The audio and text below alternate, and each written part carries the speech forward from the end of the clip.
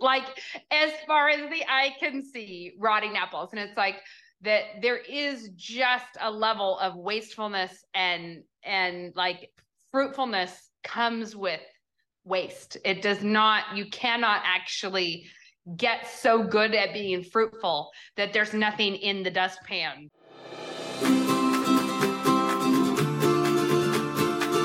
Welcome to the Simplified Organization Podcast, 15-minute conversations with real moms about managing our homes and family life cheerfully to the glory of God. We can actually enjoy our housework and love being homemakers when we focus on truth and work with gratitude. I'm Misty Winkler, homemaker for 22 years, homeschool mom of 5 with 2 graduates, and author of the book Simplified Organization, Learn to Love What Must Be Done. And today I have part 2 of my conversation with Rachel Jankovic on using our phones and social media wisely as moms at home. Rachel is wife to Luke and mom to 8 kids who span in age from college to diapers. She is author of Loving the Little Years, Fit to Burst, and You Who, Why You Matter and How to Deal with It.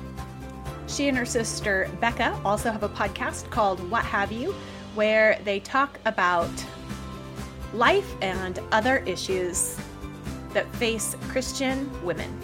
You can also find several workshops and great talks from Rachel on the Canon Plus app. So let's jump back into that conversation with Rachel. Well, and that point about helping our kids, especially if we do have teenagers, know how to use the wealth well and wisely is like, that needs to be something that we do figure out rather than try to go back in time. Whether or not we like it, it is the world that they are growing up in. And this is the way that it is. So like, there's just, it's weird because you can't unchoose that. You can't be like, how about not? How about we write letters? You know, you can't do that. So, it's just going to be our responsibility to help them live like wise and victorious Christians in that culture, in that society. Yeah. Years ago when we started the Bible reading challenge, it was on the 500th year anniversary of the Reformation, so 2017. And I made an offhand comment that just appalled me when I said it, and then really bothered me. You know, like I believe it, but I didn't believe it. Like I believe it intellectually, but I was like, we are not doing that. Like we are nowhere near there. And that was, we were talking about these great women of the Reformation, you know, Katie Luther and these women that accomplished so much in their lives. And when you read what they were doing, you're like, how did you do this? You know, like, how were you? This is crazy levels of work. And my comment was, I would hope that those women would look at our lives and feel the same way. How did you accomplish all of this kingdom work? And you're like, that's not what we're living right now. Like, we are not living the kind of life that you would like to give Katie Luther a tour of, you know? Now let me show you. This is going to be our hour and a half of hair videos that we're going to watch. You know? Like, we're just not doing it. So, but in thinking about that, I was just thinking, what would women who were so all in for the gospel already, which they were, you know, most of those women were nuns. They were fully like tough orders of nuns that were doing tons of service, and they were already all in for Christ and the gospel. Yeah. So when you took them and put them in the context of a home, it was sort of like, and now these Navy SEAL women basically they're going to do that, but towards their husbands and families and hospitality. And they were amazing. And because of that, I just was that prompted a whole lot of thinking about what would they think of the opportunities that we actually have. Like, we have Facebook. What would they think of how we are using it? Like if they had that kind of a possible platform, what would they be thinking they ought to do with it? Is it really just And so that was a lot of the thought behind the Bible reading challenge, is how could we use some of the same, what feels like vacant interactions, but have them actually be encouraging people to read the Bible. Like instead of being like, cute purse, where did you get it? Just being like, so glad you're reading with us.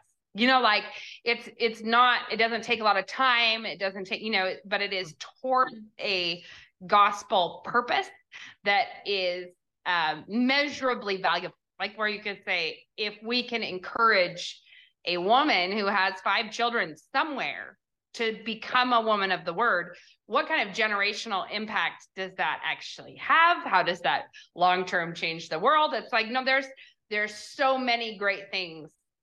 There's so many great things out there that if we were being gospel strategic wise and totally invested, these are opportunities. It's not like it's not just an opportunity to waste our time. It's also an opportunity to redeem our time. And basically that's what I'd like to see us figure out. I don't think we're there at all. I'm not there, but I would like to be. Well, that's where the analogy of thinking of it as wealth is so helpful, because when you have a lot of wealth, you have the option of living decadently in luxury, or you have that much more in resources to use for kingdom work.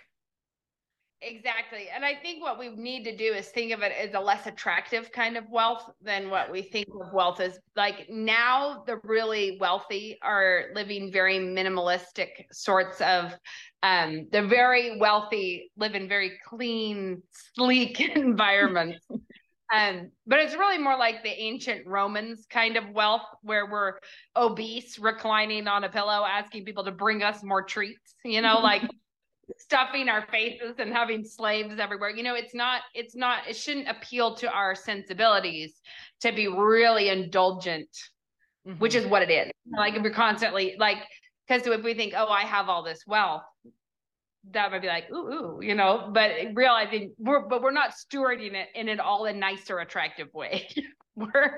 It's kind of gross. And using it well and wisely would take work. Well, and that's the thing that's interesting, is if you have a lot of wealth, you could build many things. Like what are some of the great, beautiful things in our culture are philanthropic endeavors of people who had a lot of money, they built things, but they weren't just consumers, they were givers. They were primarily people, like they were investing themselves to build instead of to receive. Yeah. Not like we have any work at all to do. None. It's gonna be easy. That's the goal, right? The easy, comfortable life. We're just gonna handle it all. Well, and when we think about using our time and our resources for kingdom building and doing things with them, being productive, that has to start in our homes with our families first. And I love how you talk about other things being an overflow. Yes. So I do try to have other things be an overflow from what we're doing at home. But realistically, my personality, I think pretty sure it's a personality type. I don't know what it is. Some kind of a misfire in the factory building me. I don't know. I love for me, little things can be like, I can be behind on housework, behind on stuff that I need to do. And thinking bigger is the thing that helps me.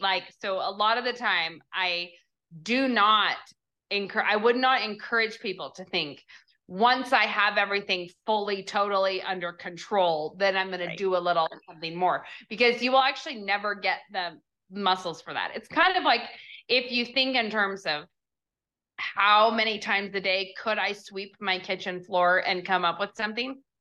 I don't know it's never been done. I mean, like, like you could make your hamster wheel smaller and smaller and smaller and really be limiting your own capacity, not just making it like I'm doing a really good job. It's like I've actually lost all sense of proportion, and wiping off the refrigerator shelves, 4 times a week is a waste of my time. Like, what I ought to be doing is spreading that job out. And it actually doesn't matter that I could find something in there every time that needed to be cleaned up. Like, I still need to I need to be more strategic with myself. And I am definitely a person who is way more motivated by the big picture, and not to neglect the little picture, but the big picture for me is the frame in which the little picture fits. So it is an overflow, but it's never because I'm like, oh man, I'm just nailing things so hard at home. I'm just so on top of it all that I thought, what am I going to do with this free day? Instead it is a little different. I think it grows a little differently than that, if that makes sense. Yeah. Well, sometimes it is even that social media or Pinterest or magazines where we get that idea and maybe reinforce that idea that investing well and being engaged with our family at home means the house is never dirty. I was like, well, it actually kind of means the opposite. Isn't that the truth? Yes, the house is always happening. Stuff's always going on here. It is. I actually can't. You went really quiet there. I heard you, but you got so quiet. So, Mike. But yes, our house, I think the more invested you are in your own people, the more is always happening at home, which means the more traffic, the more mess, the more whatever. And I think for women, this is like an organizing podcast. So I'm just going to guess the people who tune into this love a good they love things to be organized. They want things to not be wasteful. They want things to be going really well. Something my husband has said that I appreciate just so much is go to an orchard in the fall, like at the end of the season when it has been wildly fruitful. Like, we have a local U-Pick orchard, and it's like so many hundreds of thousands of pounds of apples have gone all over the Palouse to people. And what is all over the ground there? Rotting apples. Like, as far as the eye can see, rotting apples. And it's like that there is just a level of wastefulness and like fruitfulness comes with waste. It does not, you cannot actually get so good at being fruitful that there's nothing in the dustpan. There's nothing it's like fruitfulness just generates a lot of waste. So don't let that be the thing that like really discourages you or upsets you, because it's a good sign that fruit is on the branches is why there's all this fruit on the ground. So true. Yeah. Yeah. What is the point of the homemaking? And it's not having everything, all lined up in matching containers labeled exactly. If only it was, we could probably do it. Yeah. But as it is, it's a life quest. Well, thank you so much, Rachel. This has been a really encouraging and thought-provoking conversation, and I really appreciate you taking the time. Great. My pleasure. Have a happy new year. You too. If you'd like some help with some self-reflection about how you are using your phone, then head to the link in the description below to check out a free 5-question guide that I have that will help you assess how you're doing and perhaps what direction you need to take to be productive with your time online rather than wasteful. You definitely don't want to miss part 1 of my conversation with Rachel. So listen to that next if you haven't already, or check out the replay of my free workshop called Stop the Scroll, which you can also find linked in the description below. Now let's repent, rejoice, repeat.